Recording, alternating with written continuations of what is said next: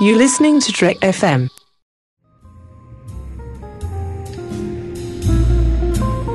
There was a little bar in Mill Valley where all the Starfleet trainees used to go. The 602 Club. You know it? I was there more times than I can remember.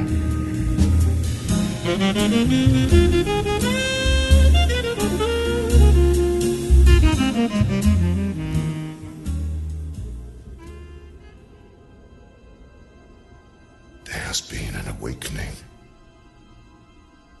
Have you felt it? The dark side. And the light.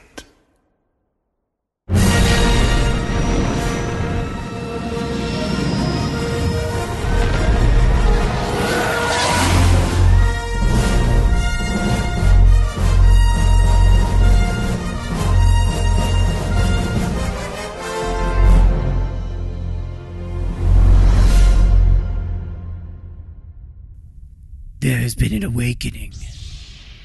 Have you felt it? I mean, excuse me. Hey guys, welcome to Trek FM's local watering hole. I don't know where that came from. We're just going to get together. This is going to be a little bit different. This is our supplemental episode. We just kind of gathered a group, a posse, a gang of people, a group of rebels, maybe one might say, to talk about something that there was a great disturbance in the internet. And no, I'm not talking about Kim Kardashian. Star Wars decided that Thanksgiving was going to be the best time to drop a trailer on us for Episode 7. And we have all been waiting, I think, a long time now since we heard that this was going to be happening. They were actually going to do Episodes 7, 8, and 9, even though we don't call them that anymore because it's just Star Wars The Force Awakens. Guys, I'm excited to have you. First, Daniel, it's great to have you back on the 602 Club. How's it going? It's going great. I'm happy to be back and excited to talk brand new Star Wars on the big screen. What else is there really? I don't know. I mean, I think for at least a good week, I saw nothing but Star Wars tweets. And I don't know. What about you, John? It's great to have you back, John Mills. Thank you. Welcome back to the 602. Glad to be back. Thanks for having me. Yeah, I'm excited. And for the first time ever on podcasting, we've got Will Nguyen with us. How's it going, Will? It's going well. Thanks for having me. Yeah, I'm glad you could be here. I think that this is going to be fun. So, guys, first and foremost, Star Wars fan, and just give me maybe a minute and a half of where your fandom lies. John? My fandom goes all the way back to when I was a wee little boy, and my father fatefully took me to go see Star Wars in the movie theater when I was knee-high to a grasshopper, and a true love was born, and I've been a Star Wars obsessive pretty much ever since. I've gone through the different stages of fandom. I've been a fan. I've been a fanatic. I've been an obsessive fanatic, and I have hit more of a mature, I would say rational fandom at this point, despite the presence of my 2 Star Wars tattoos. So you would say that you're probably an Obi-Wan Kenobi style fan. You're Yes. a fan, but you're very even-keeled about it. I try to keep things in perspective, yes. Okay.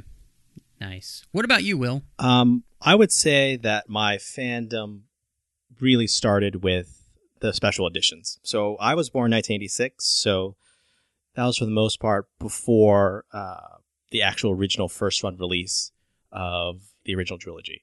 So I saw it, after the fact when it was re-released. So I really had to develop the fandom afterwards. So when the special editions were released, it was just the explosion because it was the same time that Shadows of the Empire was being released. So I remember that was new Star Wars, right? But it was new Star Wars except for the movie. So they had the toys, the comics, the video games, and that's where I kind of settled in. And for me, the Star Wars fandom was always X-Wing, TIE Fighter, Rogue Squadron, X-Wing Alliance, those old flight sim games. But to John's point, I also have a Star Wars tattoo, actually. It's the Rebel Nice. Alliance tattoo right up here. And, before Star Trek, there was Star Wars. So a long time ago in a galaxy far, far away, before Warp Cores, there was always Star Wars. And obviously, I think for me, my fandom has definitely shifted towards Star Trek. But, there will always be Star Wars first and foremost. Daniel, how about you? Well, I myself, like Will here, 1986 born, but I do remember having the VHS tapes right before the special editions came out, and so to me, Star Wars has always been around. It's always been part of my nerddom. But I'm so glad that he mentioned Shadows of the Empire. Oh my goodness! Let's get some Dash Rendar in these new movies. Come on, that would be fantastic. The Outrider, IGA. Any of those classic.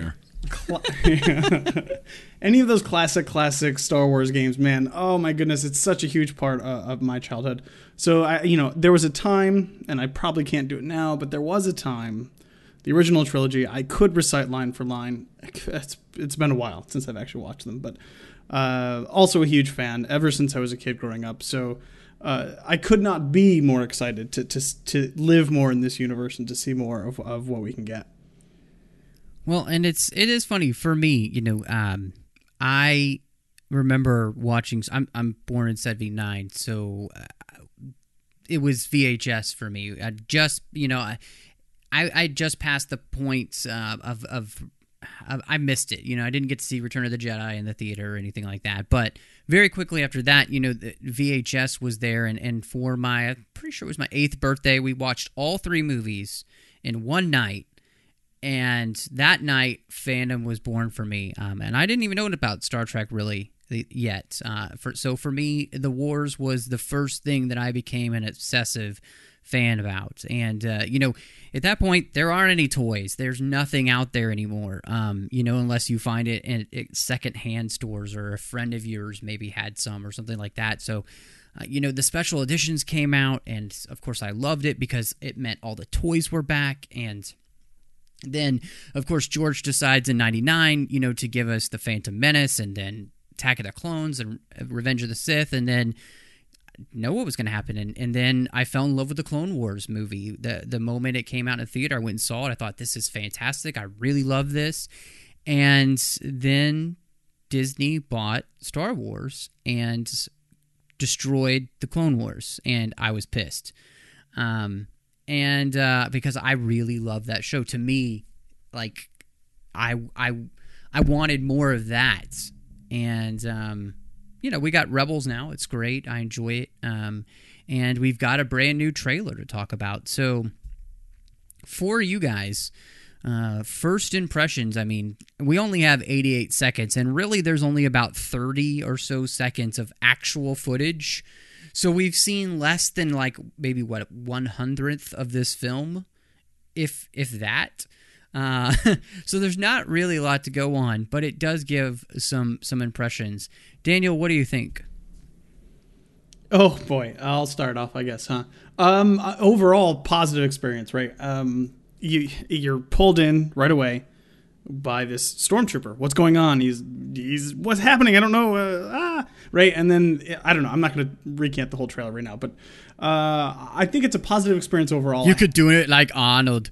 So the man, he is getting up and he is in. Oh, there he is. He just stands up in the desert and he is worried. And then, there are some stormtroopers. Oh, wait. Before the stormtroopers, I forgot there's the little droid ball. I could do that. I probably won't do that. But walking away from the trailer, basically, especially the tail end of the trailer, the last seconds that we get with the John Williams score, I did any problems I had with the trailer were completely erased, and I was like, that's the Millennium Falcon, people. Don't you understand? It's going to be in the movie theater again. Like, I do have some problems with the trailer overall, but but to me, it's just like, this is Star Wars. I felt that Star Wars vibe, and I was excited, and I cannot wait to see the full trailer whenever it's released later on down the line. What about you, John? I watched it alone first. I was out for a run, and a friend of mine, I knew they were going to do it. They were going to release it when I wasn't paying attention, because I spent that whole morning. I was like, is it up? Is it up? Is it up? Is it up? And it wasn't up. So I go out, I get a text message. I'm like, I knew they were going to do this. So I get back. I watched it once alone. And yes, the moment where, the Falcon bursts onto screen does tug at the heartstrings. You're like, there it is. And the earlier stuff was intriguing. No mistake about that. But then I showed it to my kids, and my kids were kind of like, yeah, okay, that's all right. And I was like, okay, well, all right. Well, I think that all of us are spending a lot of time hammering on a teaser trailer. Did it accomplish what it was supposed to? By the end of the trailer, I said to myself, the colors look right. The framing looks right. The Falcon flight movement is different than what has been done before. We've never chased the Falcon quite like this in an atmospheric environment before, like doing the loops and everything. So we know that we're going to get treated to some sort of like big acrobatic aerial sequence. And the movies have always been about delivering those sort of, slam bang, pow, chase scenes and battles. I was most intrigued, most hopeful coming out of the trailer because of what I thought at the time was Benedict Cumberbatch's voice, but it didn't matter that it was Benedict Cumberbatch. I just thought it was a cool bad guy voice. When I later found out it was Andy Serkis, I was like, wow, man, you really nailed that. So I enjoyed that. Seeing it the third time, I realized it's structured in a lot of ways the way the Into Darkness trailer was. Because you have this evil bad guy voice talking over, and it almost has the same sort of meter to the dialogue of, you think you're safe, you are not. Like it has that feeling to it of, there's been an awakening and everything. So I would say that the trailer accomplished what it needed to, and it looks and feels good overall. So, it's a success so far as I'm concerned. Will, how about you? So for me, I think that the trailer really restored a sense of surprise and wonder. I think I was really used to the prequels kind of baking the cake in terms of my expectations. So this trailer really subverted my expectations because there's for the first time a black guy, a black stormtrooper. And I'm so used to personally seeing, white faces in Star Wars. And usually when I see a non-white face, it's usually Samuel L. Jackson or Billy D. Williams. So seeing the very fact that John Boyega, who was in the fantastic Attack the Block, that he is right front center. He's a stormtrooper, so it subverts the idea of maybe he's not Jango's clone. Maybe he's an imposter, kind of like Luke, pretending to be a stormtrooper. Maybe he is an Imperial stormtrooper. So right there in that opening shot, it subverts all my expectations, and I think in the best possible way. Because for me, going into Star Wars, I think for me, my expectations were just so low in comparison to what I've seen in the past. I didn't want to be disappointed. But having that entry point of John Boyega, he's surprised, seeing that, it was just like, wow, I am hooked right from the get-go.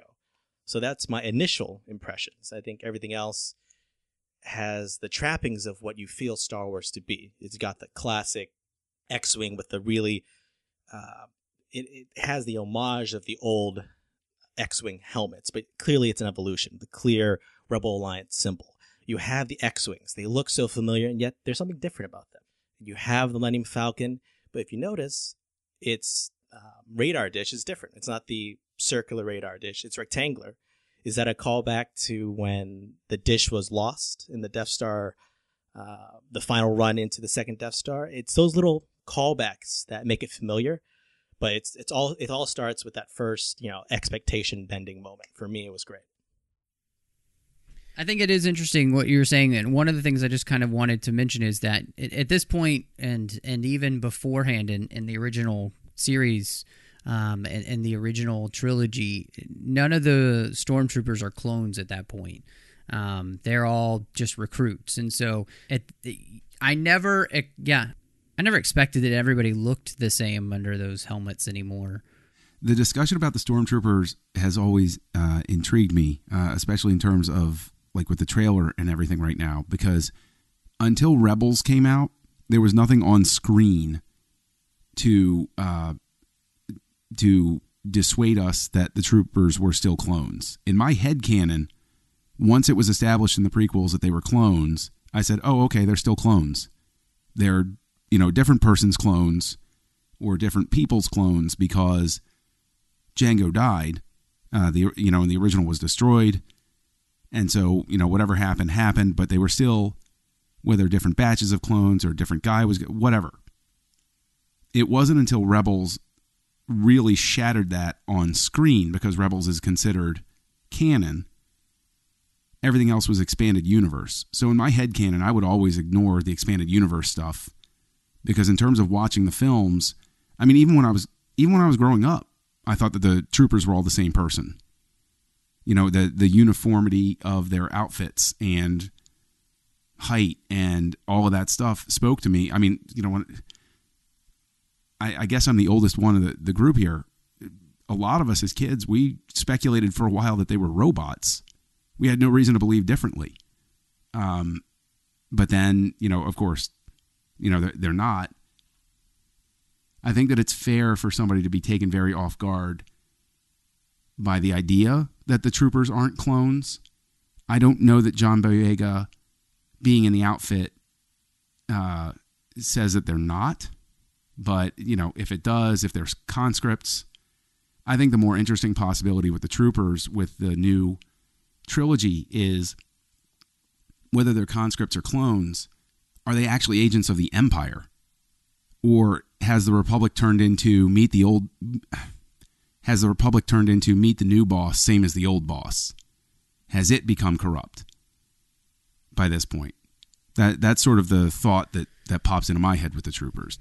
And when I said that too, I was going directly off of what Dave Filoni has said. And he's the creator of the Clone Wars and now Rebels, and has worked with George, had worked with him for over 10 years. So, it was just something that I've heard him say before, and he's reiterated too, especially with what we've seen in the trailer. For me, my first impressions were honestly probably just this. That was my first impression. I wasn't blown away. I wasn't really excited, unfortunately. There were, unlike you, John, I felt the JJ-ness of this trailer, and I didn't feel any George, and that worried me a lot, because this is not a standalone Star Wars film. This is Episode 7. And therefore, it really needs to feel like the other two trilogies, or else it's going to just be out of place. The standalone films are the places for people to do something a little bit different with Star Wars, but an episode of the saga needs to feel like the ones that came before it. And so George definitely opened up the world a lot to give you a lot of different options with the prequels, but at the same time, we're also in that very lived-in universe again. It's not the pristine look of the Republic. We're back to they're trying to rebuild, and we have no idea what's going to go on. So yeah, for me, it was just kind of like, okay. I loved the Falcon and the music at the end. That's. I mean, John Williams is a genius. And anytime that music comes on the screen, that's fun and exciting to me. But everything else, I was just like, okay. So I think this is probably really kind of a good time to just jump into those things that you did love about the trailer. Like, what is it that, if there was anything, what got your heart racing? Will? So I think I mentioned it before. It was really just seeing, the X-Wings. It was seeing the Millennium Falcon, seeing the TIE Fighters, seeing that Stormtrooper armor. This change in terms of, the facial, I think the black and how it was painted on is clearly different, but it's clearly evocative of perhaps a darker Stormtrooper, a new design aesthetic, but it was still obviously very much the same Stormtroopers we know and love. And I think just seeing those little elements, it didn't take much. I think that's why the trailer, has that impact. Is I think for most people, we were just waiting to see a new take on what we've already come to love about the original trilogy. I think that's why most people, it was welcomed so warmly, in that, it felt so familiar. It wasn't pod racers. It wasn't Boss Nass. It wasn't all these new things where we're trying to reconcile that it is Star Wars. It's these visual touchstones that we immediately see. Yes, Star Wars, got it, I'm sold. So that's what I enjoyed about it. What about you, John? Well, I think sometimes people forget that, Kirshner brought his own aesthetic, more camera movement, different lighting. And with Return of the Jedi, which admittedly Lucas had much more of a heavy hand in as a producer, Marquand still had some visual touches. So there was not a uniformity to the visuals. So Matt, to speak to, sort of your earlier point, yeah, there are aspects of this that look and feel. You can tell it's a J.J. Abrams movie, even from the little bits that you've seen. But blended in such a way that visually these shots I can reconcile. Now, Will, to speak to sort of the prequels thing, is I think that the most concerning thing, and I know we're talking about the positives, but the positives are also a potential negative to me about the trailer, because one of the things I did love about the prequels, because I do love the prequels, is the fact that they defied my expectations. They took the story in a direction that I couldn't expect and that I truly enjoyed watching. My greatest fear about these movies, and the trailer gave a hint that this might turn out to be the case, is that Star Wars fans are going to get what they've been asking for. And, since we are in the 602 Club, I'll call out to Uhura in Star Trek 3, where she says, "Be careful what you wish for. You just might get it." And so with the teaser, I think that there is a real positive in terms of what it shows, that it's a continuation of the story, while at the same time not focusing on the old characters, saying, here are two characters that you're going to have to care about that have nothing to do with what's come before. But at the same time, there are enough elements hearkening back to the previous ones that you can still have that little bit of trepidation of, is this just going to be a 2-hour love poem to what we all grew up with? I don't want that. I want it to follow the ring structure. I want it to be a tone poem the way Lucas always intended. So, there you go. What about you, Daniel? Just real quick, John, I don't think anybody asked for a mini ball rolling R2-D2, so it maybe not everything in the trailer is what people expect. I'm teasing you, but I'm kidding. I'm just kidding. But actually, to me, the two strongest elements, honestly, are the opening, the Stormtrooper opening. Actually, both the Stormtrooper moments, the Stormtrooper opening and then the Stormtrooper squadron, or whatever you would call them, inside the drop ship. I was excited about that. I don't know what's going on. Why do we care about a group of Stormtroopers? Aside from, like you said, the Clone Wars or anything like that. But why would we care about this group of people, unless presumably maybe that character is on that ship? And then the ending. So it's the beginning and the ending that really gets me exciting. The beginning, it looks like a familiar location, but apparently, by all accounts, not Tatooine. I don't know. That's what I've heard. It's Tatooine. No, it is. It has been. It's got to be established. Tatooine. There's no way that's not Tatooine. I agree with you. But I think they're John Harrimaning us again. So that kind of thing. But anyways, but the beginning and the end, where it is, there are elements of Star Wars, but maybe tweaked a little bit. Like John said, it's kind of a positive and a negative. Sometimes that works and sometimes it doesn't. And maybe we'll get into what doesn't work. But the new Stormtrooper look, and maybe the new Falcon kind of movement and activity does kind of work for me. But I was gripped from the beginning, and I got excited at the end. The middle was kind of meh for me. I think that the thing that I responded to, and I responded to it with 2009 Star Trek and Into Darkness was, JJ knows how to make a good-looking movie. And they used a lot of real stuff even in the Star Trek movies, as much as they could to make it feel real. So JJ likes to do that, but JJ also loves to use CGI to his heart's content. The best part that he's got now is that Lucas honestly pioneered CGI in the prequels so that we could have what we have now, to where it looks so fantastic we don't even question it anymore. It doesn't have any bit of it that we're like, oh, is that CGI? We know it is, but it looks so good it doesn't even matter. And I think that's one of the things that when I think of things I like about this trailer is it looks great. It really does. And even the things that I don't like about the trailer, it still looks good, which again, JJ's really good at making things look great. So that for me, I'm excited. And again, for me, it was hearing the John Williams music. I mean, that's new music at the very beginning, even though it's just like some bum, bum, bum. That's new. And then it is a new recording of the theme, with just sounds fantastic, bombastic, as good as ever. So that's a thing that I'm really glad. That's Star Wars. Without John Williams, you don't have Star Wars.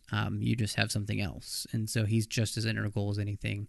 And Falcon. I mean, it's the Falcon. I love the Millennium Falcon, and I don't know how you couldn't love that. And I think that's a real strong point for this trailer. It's something that I really liked. And John, I liked what you said because, fans getting what they want is always a bad thing, I think, in the end. Because we don't really know what we want. We think we do, and then we get it, and we're like, oh, I don't really like that. That's usually what ends up happening. We don't really know, and that's where I think the best storytellers give us the unexpected. And JJ is in the same position that, in a lot of ways that Lucas was with the prequels. There's a ton of expectation, and yet at the same time, he also has a little bit more open canvas at this point. Lucas is kind of bound by having to get to the original trilogy. They're just making this stuff up at this point. They're using whatever George gave them, and they're putting together a story and, making something what they want to make. There's no, how much George had a say in where they were going to go with the three films for the episodes. Nobody really knows. We know he gave them the story treatments, and how that played out, who knows? So, but they're very much in a lot of ways the same position. Fans are going to have really high expectations, and I'm sure in the end, half the fans will love it, and half the fans will be like, So it's a hard thing, and I'm just hoping. This is the other thing that I loved, is that in 2009, JJ defied my expectations and made me love his first Star Trek movie. I'm not talking about Into Darkness, but specifically 2009. I love that movie and went and saw it twice in one day because I liked it so much. And I'm hoping that he can bring that over as well to Star Wars, because I was in that same position. Like, you're going to do more Star Trek, and there's no Shatner, there's no Nimoy, what? He's not even playing with any of those parts except for the fact that then he brought in Nimoy, and I was like, okay, so he really is playing this same game again in Star Wars. Like, he's bringing the old people in to pass it off to the new people. So I just think it's funny. And if there's one thing that I love, it's not so much about the trailer, but that's being carried over, and he was able to do something that I really enjoyed. So that's my positiveness there. Were there some things for you as you watched 88 seconds of... Well, okay, so when you watched 30 seconds of actual footage, were there any things that you didn't like, or that did kind of like give you a pause to think, I'm not quite sure if yeah, I'm not sure if this works. What about you, John? No. God's honest All right, answer right there. No, there was nothing in there that made me go, there's not a chance this... No. I have trepidation about X or Y because of, like you said, expectation setting and everything like that. But there is nothing in this trailer that is a red flag to me that says, stop, really think about going to see this. There's nothing in there like that. What about you, Will? If we're just doing this exercise just to, I think, find something kind of this perhaps tweak, I like John said, it's not a red flag, but I think for me it's just one of those, Tatooine again. We're seeing this desert planet again, and I know that obviously Tatooine has significance in the mythos. It has significance for lots of reasons, and it's very much a visual touchstone too. It was wise for them to use this trailer in that way to show that this is Tatooine that we have seen before. But it's something that I have always felt in a lot of franchises, Star Trek and Star Wars included. It's almost like a small universe syndrome where it's always the same set of planets. It's always the same set of characters, or they all happen to know each other, or they happen to know someone that knows everyone else. And obviously it's possibly the most minute nitpick possible. But when I saw, Tatooine, I'm like, oh, Tatooine again. Are they going to do the escape pod sequence again? Is going to be the type of, bazaar, Watto's Bazaar, or that type of, alien milieu that we saw in the prequels and that we saw in the original trilogy. It's a huge galaxy. So, obviously it's only 88 seconds. So clearly there's going to be other planets. There's clearly going to be Coruscant and other planets like that. But seeing Tatooine again, I'm just like, oh, here we go again. So like I said, it's the most minor nitpick, but I think out of 88 seconds, that's probably going to be the only thing that I would take issue with. Daniel, what about you? Okay, I guess I have two big problems with the teaser. Number one is, what is JJ's problem with space? Does he just not like space? He doesn't like putting spaceships in space? Like, we get both the X-Wings and the Millennium Falcon, like, ridiculously, insanely close to the ground. And the same thing with the Into Darkness, not only Into Darkness trailer, but the Into Darkness movie overall. He puts the Enterprise underwater, which some people had a problem with. I didn't have a problem with it at the time, but now it's like, why do you need to put X-Wings literally inches? This is a Star Wars trailer, and we get no space shots at all. Okay, it's an 88-second teaser. Fine, I'll grant you that. But why do we need to put spaceships like inches? Like, we have all these X-Wings traveling inches above the ground. Maybe there's a plausible reason in the plot. I don't know. It's just like Rogue Squadron. It is a lot like Rogue Squadron. That's a good point. I was irritated by that. I was like, at first it was the X-Wings. I'm like, fine, maybe they have to go under radar or something. I don't know, even though it doesn't make sense in the Star Wars universe. And then, like, immediately after that, it's like, here's the Millennium Falcon, like, doing corkscrews 25 feet above the dunes. I'm like, why do we have to do this? I'm sorry. That irritated me a little bit. And I know there has been some talk about this, but this was honestly the first thing I said to the people I was talking to when I watched the trailer was, that's a stupid lightsaber. That doesn't. This doesn't make any. I'm sorry, it makes no sense. It's the dumbest thing I've ever seen. It's taken us 35 minutes, so we've gotten to the heart of it. Oh my God! Listen. This is what that scene reeked of to me. Darth Maul did something new and interesting. Episode 1 did something interesting with the lightsaber. How do we make the lightsaber cool again? How do we really trip people out about this? And it's like, we could have tiny baby lightsabers coming off the sides, and then that will be cool. And it's like, no. This reeks of you like trying to improve on a classic, iconic weapon. Just don't bother. Just let it go, man. You can just make it a lightsaber. No. Okay? I've listened to this lightsaber nonsense for long enough after this trailer. Okay? More than half of the design decisions, if not all the design decisions in the Star Wars saga up to this point, they are made with a fair amount of whimsy to them, just because it looks cool.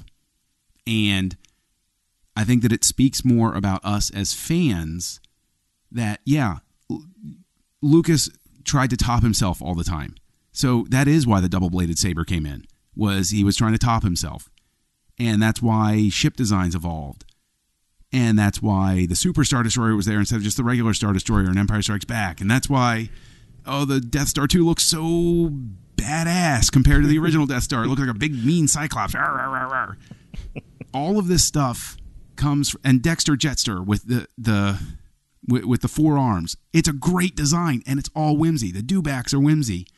The the lightsaber and the ball droid in this preview actually, warmed my heart because I was like, oh, cool, there's a sense of fun. Who cares why those cross blades are on there? It looks like a broadsword, and it's pulsing. And I know when I see this guy turn this thing on, that's bad news, man. That is nothing good's going to come of this. And that's awesome because he's the bad guy, and nothing good should come about when he turns on his lightsaber. And the ball droid, I love the soccer ball droid. They're going to merchandise the heck out of that thing. I'm sure they Darn tootin'. I mean, people already have tattoos true. of the soccer ball droid. Literally seen it. So, Daniel, my first reaction was you were with the lightsaber. I didn't like it because it felt fan wanky. I just feel like it was a fan film. That was my first impression.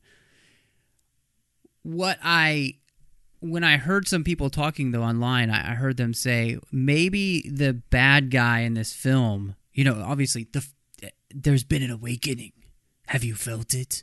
This idea that the Force has awakened on the dark side and the light. There has been a reawakening of the Force in a way that hasn't happened yet, which, again, defies all my expectations because I immediately think that this is going to be a little bit like the EU and that Luke will have set up a Jedi temple and he's starting to train guys and everything. So apparently that's not what's happened. So already my expectations are being defied. My thought that I just kind of gleaned from reading was, what if this guy is he's a Sith fanboy and he's created basically his own lightsaber, and the reason it looks like it does is because it's not really stable. It pulses and it looks different because, a real Jedi lightsaber or even a Sith saber has a consistent beam and it shines consistently. That's one of the hallmarks of a true lightsaber. And so the idea that this could be a lightsaber from, somebody that created it and it doesn't have all of the knowledge of, say, a Luke or anybody else who's created a lightsaber for real, that's kind of exciting to me. For me, the other thing I had to remember is this is 30 seconds of a movie, and I know absolutely nothing about the rest of it. I don't know the story. I don't know the characters. I don't know what's going to happen. All I know is that the original cast is back with Chewie, and that's about it. They're going to have the Falcon. They're going to have X-Wings, and, apparently they're going to be back on Tatooine. Apparently Daisy Ridley rides a fudge-sickle, which... To me, that was the other thing. Some designs in Star Wars have been crazy, but with speeders, George always liked the, he likes cars and he likes fast-looking things, and that thing just looks ridiculous. It's like an Astro minivan. But yeah, it was like an Astro minivan in Star Wars. But hey, again, we're on Tatooine and people don't really have a lot, so I had to check my brain in the sense of my fan brain and everything else and realize I don't really know. And I try to be like John, I think, in a lot of ways. I need to be Obi-Wan Kenobi at this point. And I need to just come in to the movie with a cool head, watch it. And if I don't like the finished product, that's different than judging what I don't honestly even know. And I just had to remind myself of that because I didn't have a strong emotional reaction to this trailer, which is I really wanted. I'm a huge Star Wars fan. I mean, my wife and I are rewatching all the Star Wars that's been out. So we, except for the holiday special. Okay. So we've made it through the first. You're cheating. Yeah. That's not. Well, maybe we'll get completism. there. We got to find it online first. So we watched the first 2 prequels, and now we're watching through the Clone Wars chronologically before we get to Episode 3. So, I mean, we're doing the whole thing here, and we've been watching Rebels together. And so I love Star Wars. And, so far I haven't been really blown away by anything that Disney's done with Star Wars yet, because I haven't fallen in love with Rebels like a lot of people have either. And not the same way I have with the Clone Wars, so I'm still giving that time to let it maturate and hopefully become something I love. And so, in the end, it's Star Wars. I want it to be good, the same way it was Star Trek. I want it to be good. And so my goal going into it is to love it. Well, guys, just how do you feel about the film now? We've seen a teaser trailer, and it sounds like we may actually get the actual trailer for the film with Age of Ultron, which is super awesome. That looks great. So, how do you guys, feel about the film now, especially since, this year we're going to get some great films. When we just got announced the James Bond film, Spectre, going to be coming out. Jurassic World is coming out. There's a lot of great movies coming out next year. So, how do you feel about the film after 88 seconds of footage? I think this is going to be the only opportunity for us, because it's only 88 seconds, for us to just wildly speculate and / put in a wish list of what we'd like to see in this movie. And obviously, take this, a little bit tongue in cheek. But for me, growing up, I love the expanded universe. I think, Matt, you probably share that love too. Grand Admiral Thrawn was one of my favorite characters. The fact that he was an Imperial Admiral, the fact that he wasn't Force sensitive, and the fact that he was an alien in an established xenophobic empire. So obviously, I'm positive there's 0% chance that there's going to be a Grand Admiral Thrawn in this movie. I would absolutely love it if they had somehow managed to fit that in, or fit other little tidbits of expanded universe that we've seen before. I think we're going to see the Jason and Jaina, the Solo twins. I think they're trying to build towards that type of continuity in terms of an older Luke Skywalker, a Jedi mentor. So there's a lot of threads there that potentially, a lot of fans might appreciate as Easter eggs. Maybe Luke is married. Maybe Mara Jade does factor in as a character. But overall, I think for me, this just kind of whet my appetite, because there is a lot that's left to be said. But from what I've seen so far, it's definitely nothing that would be a red flag or something that I would immediately kind of disregard. But I think, with that said, the trailer itself had a relatively low bar, so you didn't really have to do much to do that. So it achieved what it needed to do, and obviously the full trailer is going to say a lot, and it speaks volumes that the actual older cast, Mark Hamill, Carrie Fisher, Harrison Ford, they weren't in this trailer at all. So clearly they're saving that. Clearly they're going to be some sort of opening for them in terms of introducing them to the audience. John, what do you feel? Oh, well, I feel that even releasing a trailer, they're going above what they need to do, because we're all going to go see it anyway. All they need to do is just hand out leaflets, or send out an occasional email and be like, oh, by the way, remember, December 18th. They don't even need to waste their time putting together really cool trailers or anything like that. They're going to get everybody in the universe to come and see this movie. And to speak to, Will, your expanded universe comments, I'm going to say that I was one of those people that when they made that announcement where they were like, expanded universe, I was pumping my fists in the air going, thank you. Praise the Lord. It's done. It's dead. They can ignore it. That's great. Because the worst possible thing that could have happened with this franchise is if they come back with the movies and they feel constrained to stay strictly within these expanded universe novels and creations that have been constructed in the interim, because the only people that's going to please are the people that have been reading them for decades. That's not going to please, and that's not going to please fans like myself, who eventually got to a point with the expanded universe where we were just like, this is enough. It's done. So, you know what? I'll roll it back a little bit. How do I feel about the movie? They very clearly have just thrown the expanded universe out the window, and that's probably the greatest thing about the movie that I have seen to this point. Is this is confirmation that they said, okay, you know what? We're all original all the time. Thumbs up. Yay.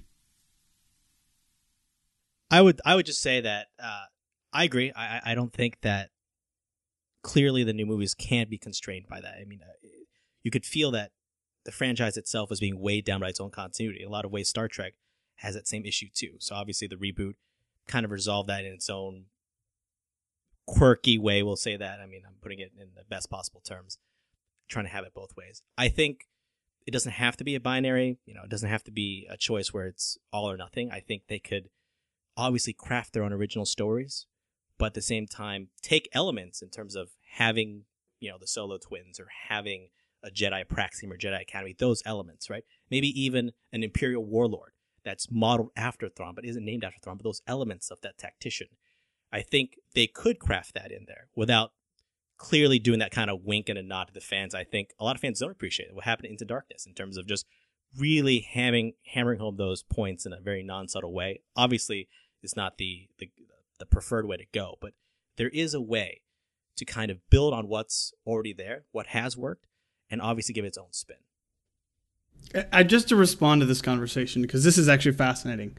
If only Disney had an in-house studio that knew how to take existing characters and storylines and adapt them into crazy popular movies, I think maybe they would be served. My point is that, of course, I agree that they should never be constrained by the extended universe.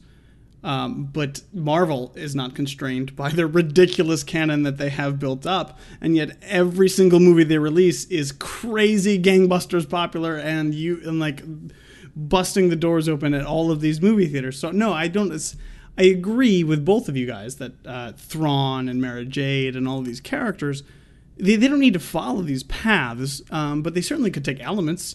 And they wouldn't even have to rebrand those characters. They wouldn't have to readdress those characters. They could just say, hey, there is this crazy awesome tactician.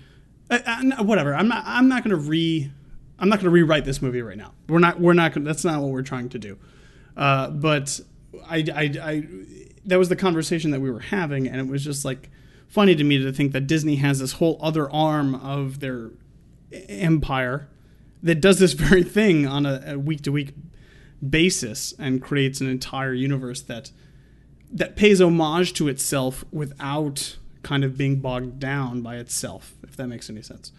In the same way, I'm like you, Matthew, I'm a huge Star Trek 09 fan. I think it's an amazing, amazing, amazing film. And however, unlike you, I'm not a huge Into Darkness fan. And so to me, I'm split. I don't know what's going to happen. I can see this going both ways. I can see this being one of the best Star Wars films ever. On the other hand, I can see it in the same way, just kind of getting so self-involved and so self-referential and so totally in itself that it's just not going to be entertaining.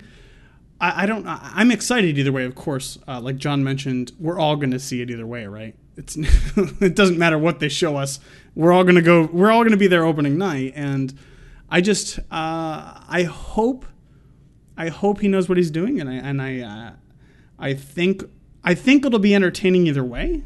I don't think it's going to be terrible either way. But I'm optimistic. I'm optimistic that JJ can pull this off and can at the very least, make a decent Star Wars film, if not a great Star Wars film. You know what? I want to throw an X factor out there real quick.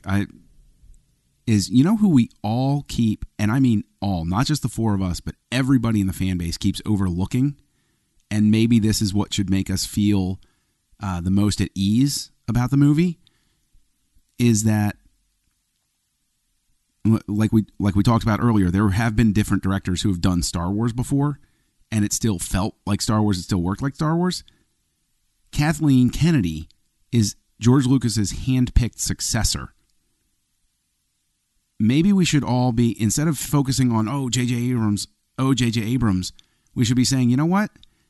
Lucas handpicked somebody to run this and make sure that the next people do it right. Maybe that in and of itself should make us all sort of unclench a little bit and be like, oh, you know what? Let's give her a chance to prove all of this stuff. I just want to throw that in there. And not only Kathleen Kennedy, but also Lawrence Kasdan is back, and he is, helping JJ craft the story. And obviously he worked hand in hand with George on some of the greatest things I've ever seen. Indiana Jones, and of course Star Wars. And so this guy has an intimate knowledge of how George's mind works in the same way that Dave Filoni does. And I loved a lot of what Dave does. I mean, just the work he put into Clone Wars, and I think what they're trying to do with Rebels. So I definitely trust the people that George has entrusted Star Wars to on the long haul, not just the short haul here with JJ in Episode 7. John Champion and I were talking just the other night, and he just said something that was really profound to me. He's like, look, JJ is a great starter, and I love that JJ is starting this movie, but he's not doing the rest of the series. He's not doing the other two. And so he's just going to do Episode 7, and JJ knows how to start a film, and he knows how to kick it off, and then somebody else will come and pick that up. And hopefully that means that it's going to be a gangbusters awesome film, because like you, Daniel, 2009, I just can't find much fault with it. It's a really fantastic movie, and it brought in a whole new group of people into Star Trek, which in some ways Star Wars needs to continue. I mean, it needs the next generation to love the Star Wars movies so that their buy here at Disney pays off. And one of the cool things is that before Marvel came along, really, and was doing its thing, they were already working, they'd already worked on the prequels, and George liked certain things from the expanded universe. And when he liked it, he would throw it in. So the reason that Ayla Secura was in the films, the Blue Twi'lek Jedi, is because George was like looking at a comic book and he was like, hey, I like that. Why don't we just throw that in the movie? Because he liked the look. He liked what they had done. So George wasn't a hater of that. He just, he wasn't going to be beholden to it. And nor should he be. He's the maker.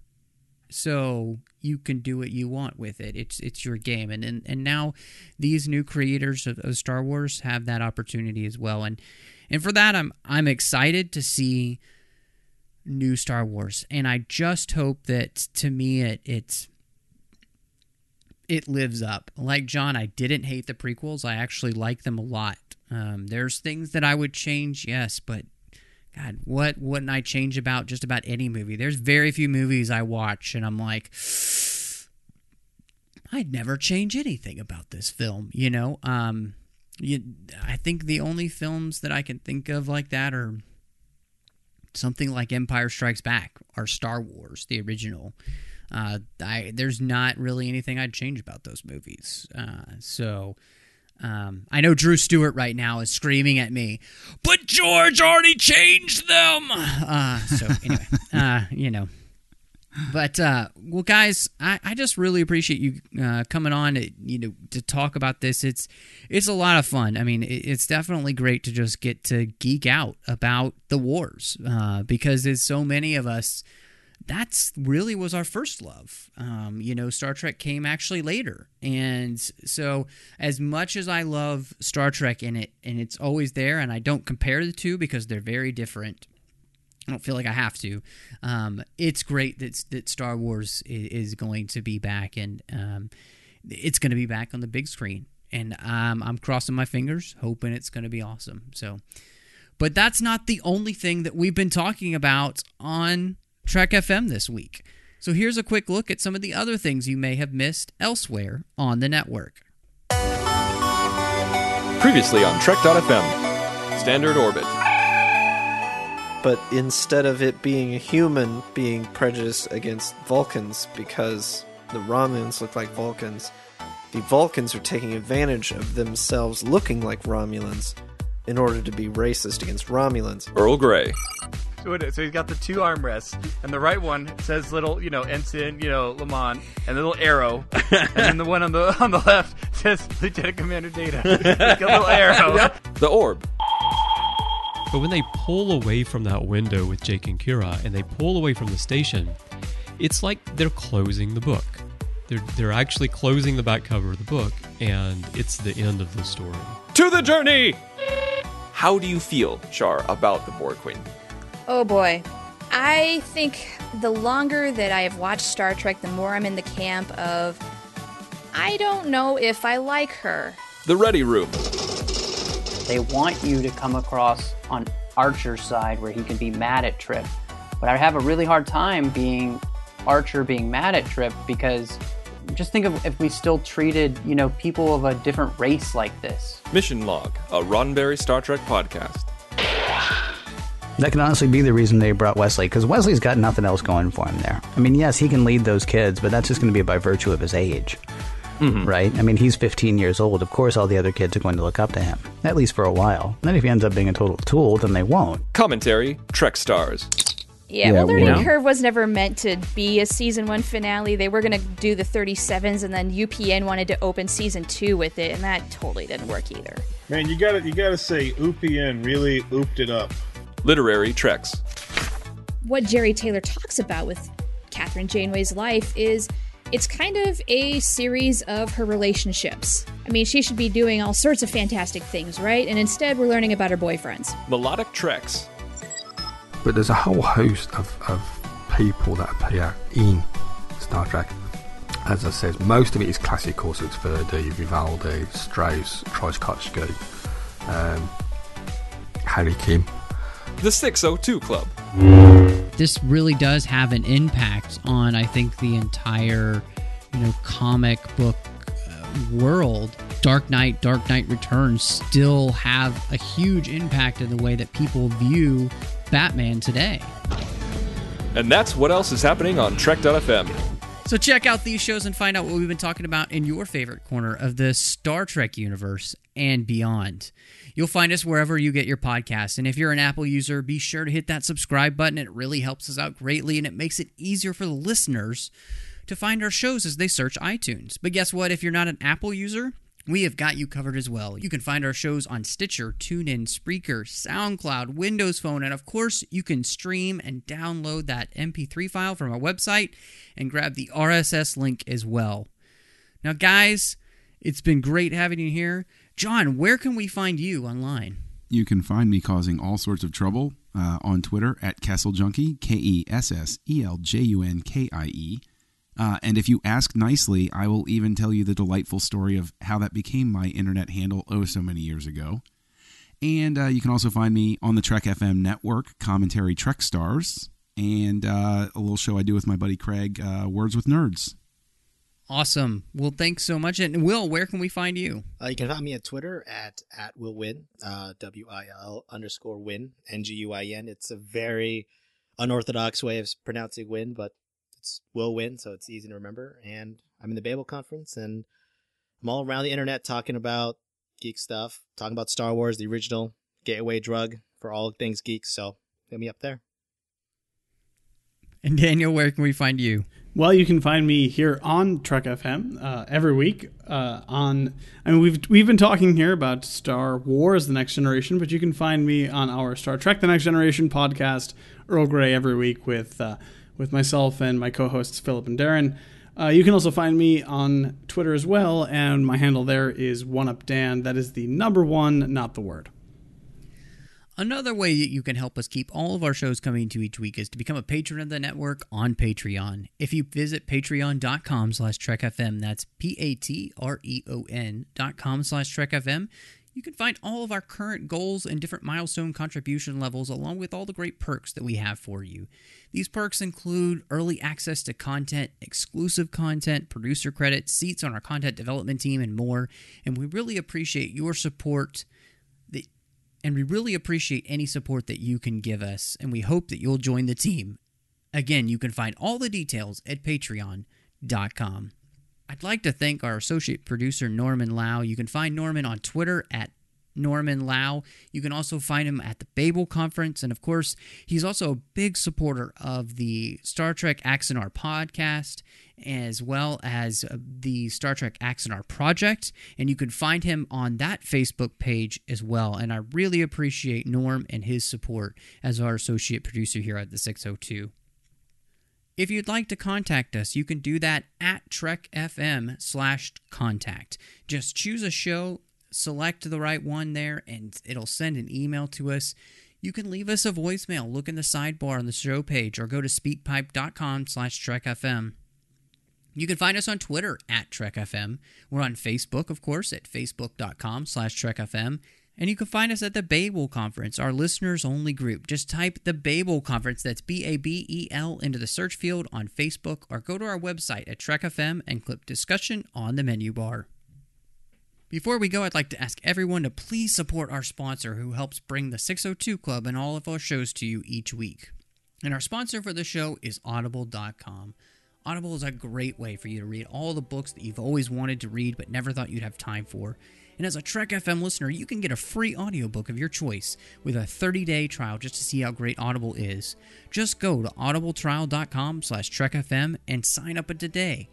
Again, that's audibletrial.com/TrekFM. And we thank Audible for their support of the 602 Club and the network. And don't forget to check out Enterprise in Space, a project of the nonprofit National Space Society that will design and launch an 8-foot orbiter and return the craft to Earth. The NSS orbiter will carry more than 100 student-designed science experiments into space, and you can help make that happen. Visit enterpriseinspace.org to find out more and get your seat on the mission. And of course, guys, you can find me on Twitter at MattRushing02. You can also find me doing literary treks with Chris and Dan. They're talking about the books and comics of Star Trek, so I hope you'll join me there, as well as The Orb, where I talk about Deep Space Nine all the time with Christopher Jones as well. And then, of course, you can also find me on my own personal blog at 42lifeinbetween.wordpress.com. And thank you so much for joining us, and may the Force be with you.